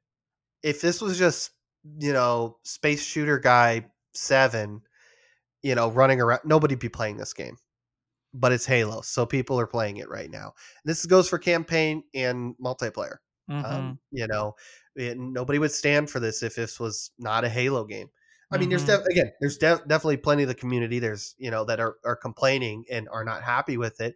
But again, if this was not riding on the previous successes of the last 20 years of Halo, um, we wouldn't nobody be playing this. Nobody, we wouldn't be talking about this. And everybody be like, oh, it was kind of fun, but it was so broken. Weapons are kind of lame, and yeah, I don't know. Maybe that'll be cool. I'll wait Yeah. for Halo Halo Infinite 2, Halo Yeah. Infinite more. And Um, I mean, coupled with the fact that we aren't getting Forge for like 6+ months, we aren't getting co-op for 6+ months. I mean, that was the sad thing too. Is like I remember I was riding around in a during the campaign, kind of circling back a little bit. During the mhm. campaign, I remember I was riding around in a Razorback, and I'm like, man, wouldn't that have been fun if it were me and 3 other homies, like equipped with like a sniper rifle and a rocket Mhm. launcher and all that, and we were rolling around just killing shit inside the like on the Halo ring? Like that would have been so fun. So that But first, nope. like that's what I was thinking. Is like, what if like that first week that Halo campaign was out, everybody's like, look what you can do with 4 Marines. You can give them like these super powerful weapons. You can give Hop in them it. the I was like, sniper rifles and the what if that was just four you and 3 other assholes hopped in the back of a Razorback with rockets? Now obviously it'd be a little more chaotic because you're probably going to blow yourselves up, not the yeah. enemy, but like yeah, again, that was that whole side of the campaign And where I was like, again, this this is fun, but this would be more fun if I had 3 other people with me running around causing and chaos. this is why I say that this is going to be a great game. Like probably one of the best, maybe not campaign wise, but multiplayer wise will be one of the best multiplayer Halos ever, Hmm. once that they have the time to like fix a bunch of this crap and add in some more crap, Yeah. especially Forge, because I think like I mean, we just touched on it. Think of how cool it would be or think how cool it would, a cool of a game mode to take. You remember like Rocket Race? Like Yeah. like riding around on the mongoose with the rocket. Yeah, imagine doing that with Razorbacks and 4 people. You have you have multi-team and you have squads of 4 people just laying rockets at each other, and it's like playing Battleship or something like that. You try to just flip each other over. That would be cool as hell. Or playing like a don't touch the ground game type where you're trying to like you reduce the cooldown on the grapple shot and you're swinging from obstacle to obstacle, and if you fall you die and it's permadeath or something like that. You know what I mean? Like Yeah. Like, No, to your point, I think once this game comes out of early access, it's going to be really good. Um, yeah, but no, I mean, like again, it's just it's hard for and maybe I shouldn't be doing this. That I'm putting Halo on a pedestal, right? Is like it's just there's so much of this game that's fun. There's so much lacking. It does really feel like an early access or an unfinished and unpolished game in very many aspects. But the fun's there. I was even thinking. I wrote these down. There's only 10 maps. 3 of them that can be used for BTB. Now, I didn't do the whole like, let me compare how many maps did Halo Reach and Halo 3 and Halo 4. No, I'm going, this game had 6 years of development and we have 10 maps. That's insane. I get you're building a new engine, but you can still design and build and create assets that are ready to go to put in, right? Like it just and one when we talked about what we were going to do for the book club this month and when we were going to have our Halo conversation, one of the reasons I kind of pushed to having it as our book club and do it at the end of the month here is to hope that 343 would put out like a patch or a something. roadmap. No, Yeah. a Oh, roadmap. or that too. Yeah. Like The most we we already know is when Forge and Co-op are coming. Forge and co-op. There's no update on like, hey, we're going to add some more maps. We're doing this, and we're doing, this is, there's not even like we're getting these little Twitter updates about like, oh yeah, we're trying to get a patch for BTB. Like, yeah, well, what about everything else? Like, what is a little bit more detailed plan of what's going on? And I get we just came out of the holidays and all of that, but I'm right with you. I was very curious as to what their plan actually was because without like think of it this way, though a big reason why they're making so many changes, the changes that they've made so quickly is because of the community backlash to what has mm-hmm, happened with the game. Imagine if nobody actually said anything and nobody whined about the game. You would have probably to this day broken BTB that really wasn't being looked into. Well, that would probably be looked into. But like you'd still have quick play, ranked, big team battle, and that would be it. You'd have the same progression system that is totally weak. You know, the 50, 50 XP a game sort of a thing where you're grinding for literally 5 ever to try and get that battle pass leveled. Your challenges are still going to suck. All you're going to get is just challenge swaps, which is totally a fun reward. It would be all that default stuff if nobody had complained. And it makes me wonder, yeah, like what was in the plan? What did they have planned? what was the game we were getting next year? But no, we haven't even touched on that, and we don't need to dig into it too much. Like honestly, but I think for the book club, we unless you want it, we don't have to dig into it. But the season pass was an issue. The store was an issue. It's awful. Mhm. Customization. I remember before the game, it's like you can do all this stuff, and look, what they have built in there on how you can customize. There's a lot. There's a lot of things you can do.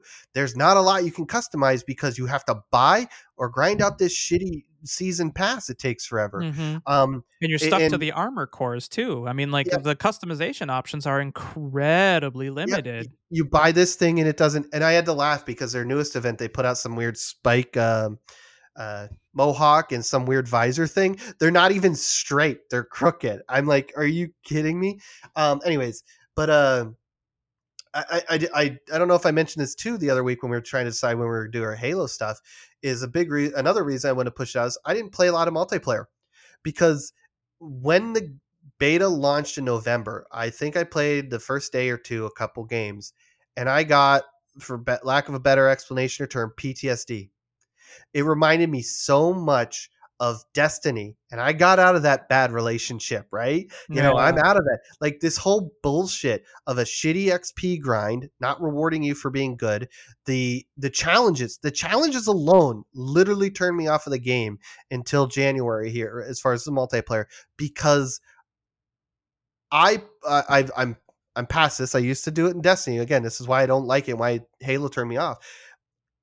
Making you play a certain way or play certain playlists is a bad idea. And I know it works for a lot of people, gets people to buy XP boosts and challenge packs and makes, people to jump different game modes and go play like attrition or whatever that new thing is out that I have 3 challenges for that I tried to swap out one of them. I was like, let's try this challenge swap thing. It gave me another attrition thing. I'm like, well, fuck this, Mhm. Again, I don't mind like anymore. My mindset is I just casual if I progress them, fine. But I'm not. I don't look at them and go, well, I guess I'm gonna try to get sidekick kills this time, or I'm gonna try to sneak up on somebody and punch them. No, it makes for bad. It makes people go in and not play the game to have fun or play whatever the objective is. Yeah. They play to progress their stuff, and it's a bad design. I hated it in Destiny, even though I suffered through 7 or 8 years of that. But Yeah. it turned me off. I got in there going, "Oh, this is literally the same shitty design that Destiny did." Nope, and I didn't touch it for almost 5-6 weeks, whatever it was. I played a bunch of the campaign. I played through that, but it wasn't until 2 weeks ago I started playing multiplayer again, because I was just like, in my mind, I was like, no, now, this past couple weeks I've been playing it, and it's like, and I'm playing the game to have fun. I'm going to do whatever I want. If I get some challenges done, cool, whatever, and I did from time to time, but I wasn't like, well, I'm going to just run around with the sidekick and try to get kills with that because I need that challenge. No, it's awful design. Yeah. And And I mean, that was one of the bad sides of going free to play. yeah, you touched on that a little bit, and I actually kind of forgot that this was a whole big thing, is that a lot of people are actually complaining about people who behave that way, specifically because of the challenge system and how it is actually ruining games for players, because they'll have they'll be playing an objective game type because at the time during launch, um all they had was quick play, so they'd have like stronghold or something like that, but the guys, they have a guy on their team that's never going after any strongholds or playing objective because, well, I need to get mangler kills, so yeah, this, I'm just not going to play objectives because I have to go get like a killing spree or something like that, so I'm just going to go hide. um Not Yeah. to mention, I was so pissed off when I was trying to get some of my challenges done, and how frustrating this was at launch. Is that I had a challenge or something like that to get like 5 kills with a bulldog, and I was trying to do this in quick play, and I was getting really pissed off because half the time I wasn't getting a map that had a bulldog on it, and the other time, or the other half of the time, would be is that I get a map with a bulldog on it, but the spawns of the weapons change in between game types. Mm-hmm. So it would be like a heat wave instead of a bulldog. Yeah. And I'm just like, how the fuck am I supposed to get this challenge done? Like, this is absolutely awful. Wasn't there a couple for like the BTB for like the Wraith and the Scorpion? And Yeah. it's like, that's let me throw that out there for BTB. That's another complaint. The maps are okay sized. I think they're too constricted, and there's not enough vehicles on the map. They don't come in fast enough, and Hmm. it's for like It would have been better I to have like a spawn like they did in like Halo Right. 2 and A 3, where like, timed spawn, like, yeah. maybe it comes in once or twice, but it always when it comes in, and it will be there. And then to your point too is like, well, I don't know if I'm getting the chopper or the ghost or warthog or scorpion or banshee. Like, you don't know what it is. And I mean, random stuff is nice, but sometimes also being predictable is nice. So it's frustrating. Now, again, I made that argument of we need more vehicles, but the vehicles also suck as far as damage.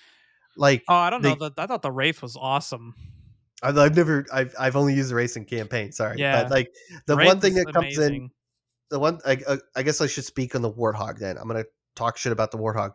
They slowed down the turret rotation and the damage it does to people. I get you don't want to just melt people like crazy, but it's insane how like I will fire and fire and fire and fire and fire at somebody, and it just takes forever. I'm like, this is insane. They're running out in the open, and I'm firing, firing, firing, and then they just get behind cover for long enough. I'm like, any other game, that person would have been dead.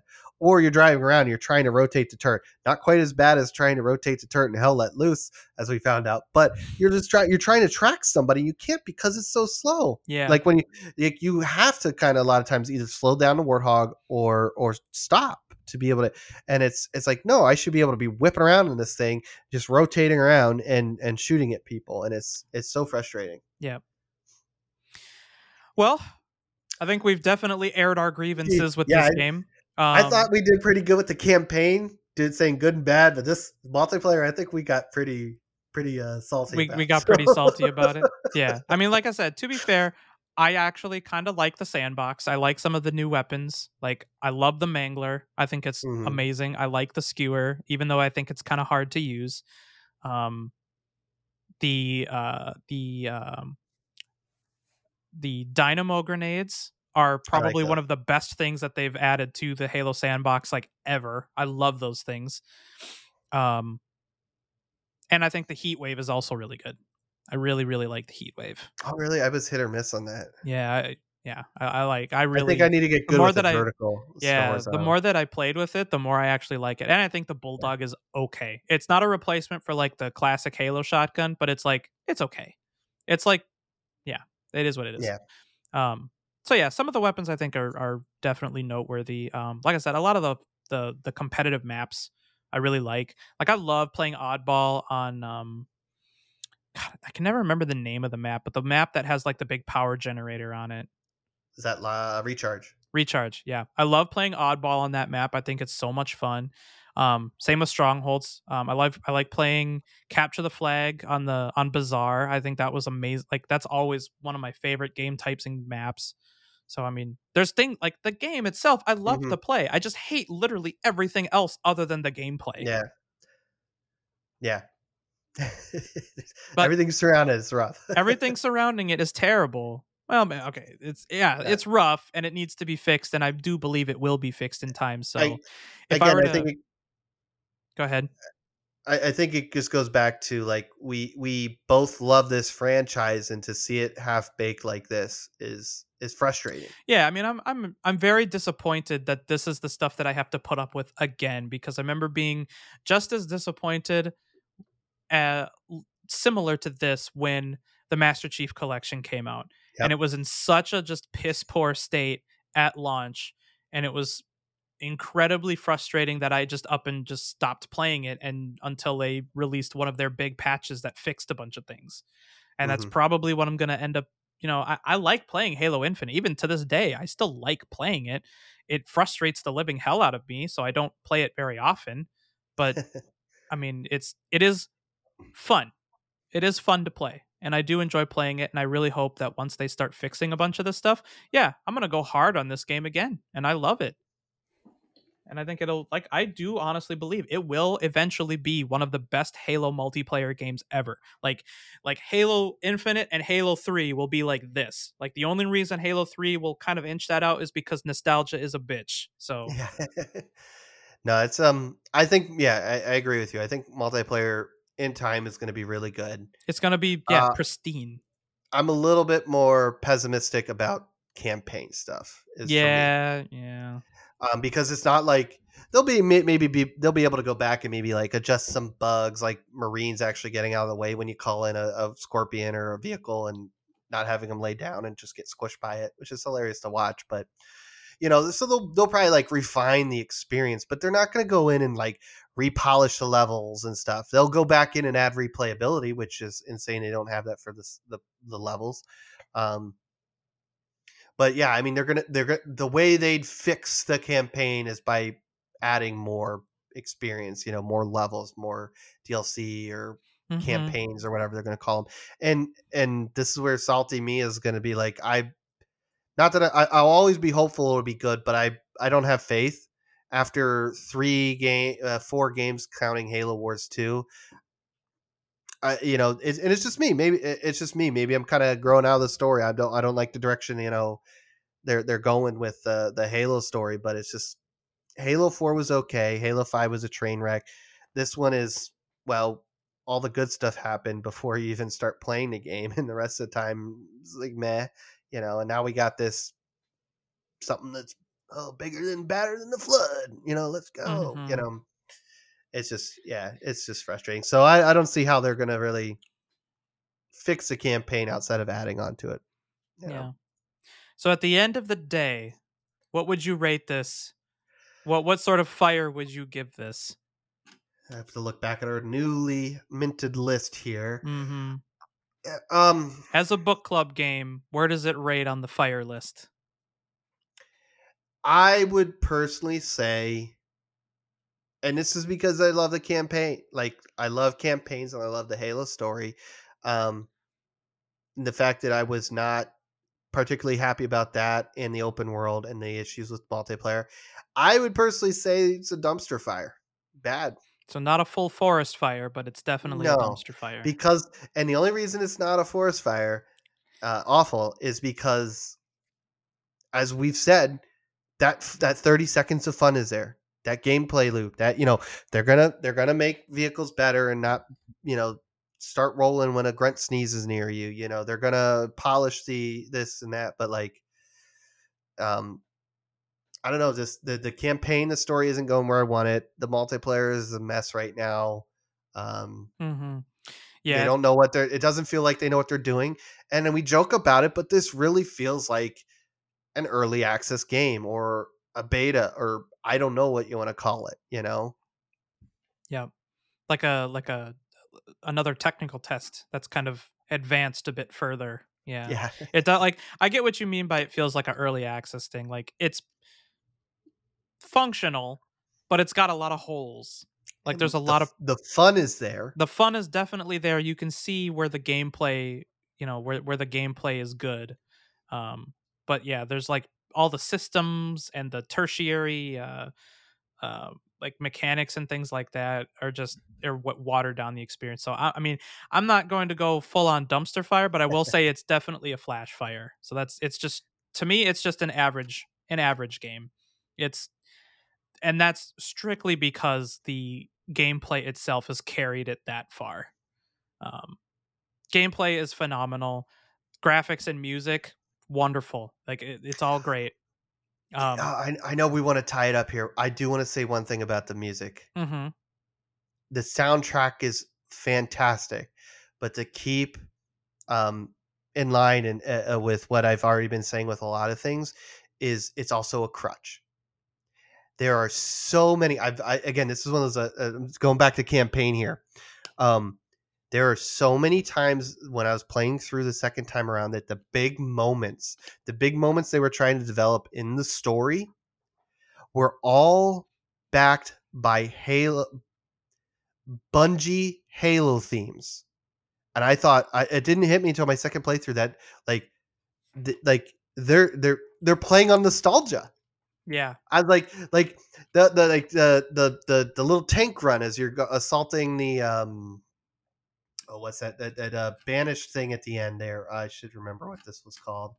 Um, House of Reckoning, when you're going to fight Ashram, they're using like da-da-da-da, da-da-da-da, and I'm like, and that nostalgia kicks in. I'm like, yeah, I'm a fucking Scorpion, and I was like, wait a second, they're just like there. What? Where was I forget the like when you in Halo 4. I thought Halo 4 soundtrack was actually really good, and when you're assaulting the Didax ship and you're doing that spaceship level, Mhm. they had for lack of a better term, especially since I don't know the actual soundtrack name off the top of my head, they kind of developed a theme for Master Chief, right? Master Chief's like hero theme, and that played, and like that still got you pumped up. Like we're gonna go fuck this Didac bro up, let's go. And they carried a lot of those themes into Halo 5, and then here it's just like every time there was a key moment, it was always Bungie Halo's themes. I was like, that's awesome because I love that soundtrack, and the soundtrack, all the other music they did for this game was good. The multiplayer music, the other music that played during, I love the soundtrack, but it was just a weird thing I picked out. Where I was like, Mhm. this is odd. This is weird that every key moment they're using nostalgia to go. Again, that's why I think if that wasn't there, if the grapple shot wasn't there, um, It'd be a pretty bland Halo game. yeah, and yeah, it was. Mainly because, I mean, and that's coupled with the fact that it was an open world thing. I mean, one of the things that I didn't mention, but I probably should have, is that even with this open world thing, one of the key things that was missing from from this Halo game in comparison to a lot of the other Halo games was set pieces. There was Yeah. none. There were none. There were like no set pieces that you got to really do. Like, there's no scarab battle or anything like that. You don't see the scarab explode. You don't see a giant like walker thing fall into a crater like in Halo 5, or you don't see any of the cool stuff that, yeah, you don't see any of that stuff. Man, Hmm. I think a lot of that was because of the open world. So, Yep. all right. So, there you go. You have our final ratings. Matt has called it bad. I call it average. Um, Tell us what you I think about the new rating system, the flash fire and the dumpster fire. Here's how we're kind of rating it right now. It's at the bottom of the tier. It's forest fire. So that's like the worst it could possibly be. Dumpster fire means it's bad. Flash fire means it's whatever. A bonfire is good, and of course, the campfire is great. That's just how it is. That's how it Yep. has to be. That's how we do it here. So get on Discord. Let us know what you think about the new rating system. If you have any thoughts about Halo Infinite that we didn't cover that you think are important to bring up, be sure to jump on Discord. You can find that at campfiregamingpodcast.com. Also, be sure to follow us on Twitter at CampGamePod. Let us know what you think. We'd love to hear your feedback, regardless of the platform. Hope you guys have a great day, great evening, and of course, we'll see you next time around the campfire.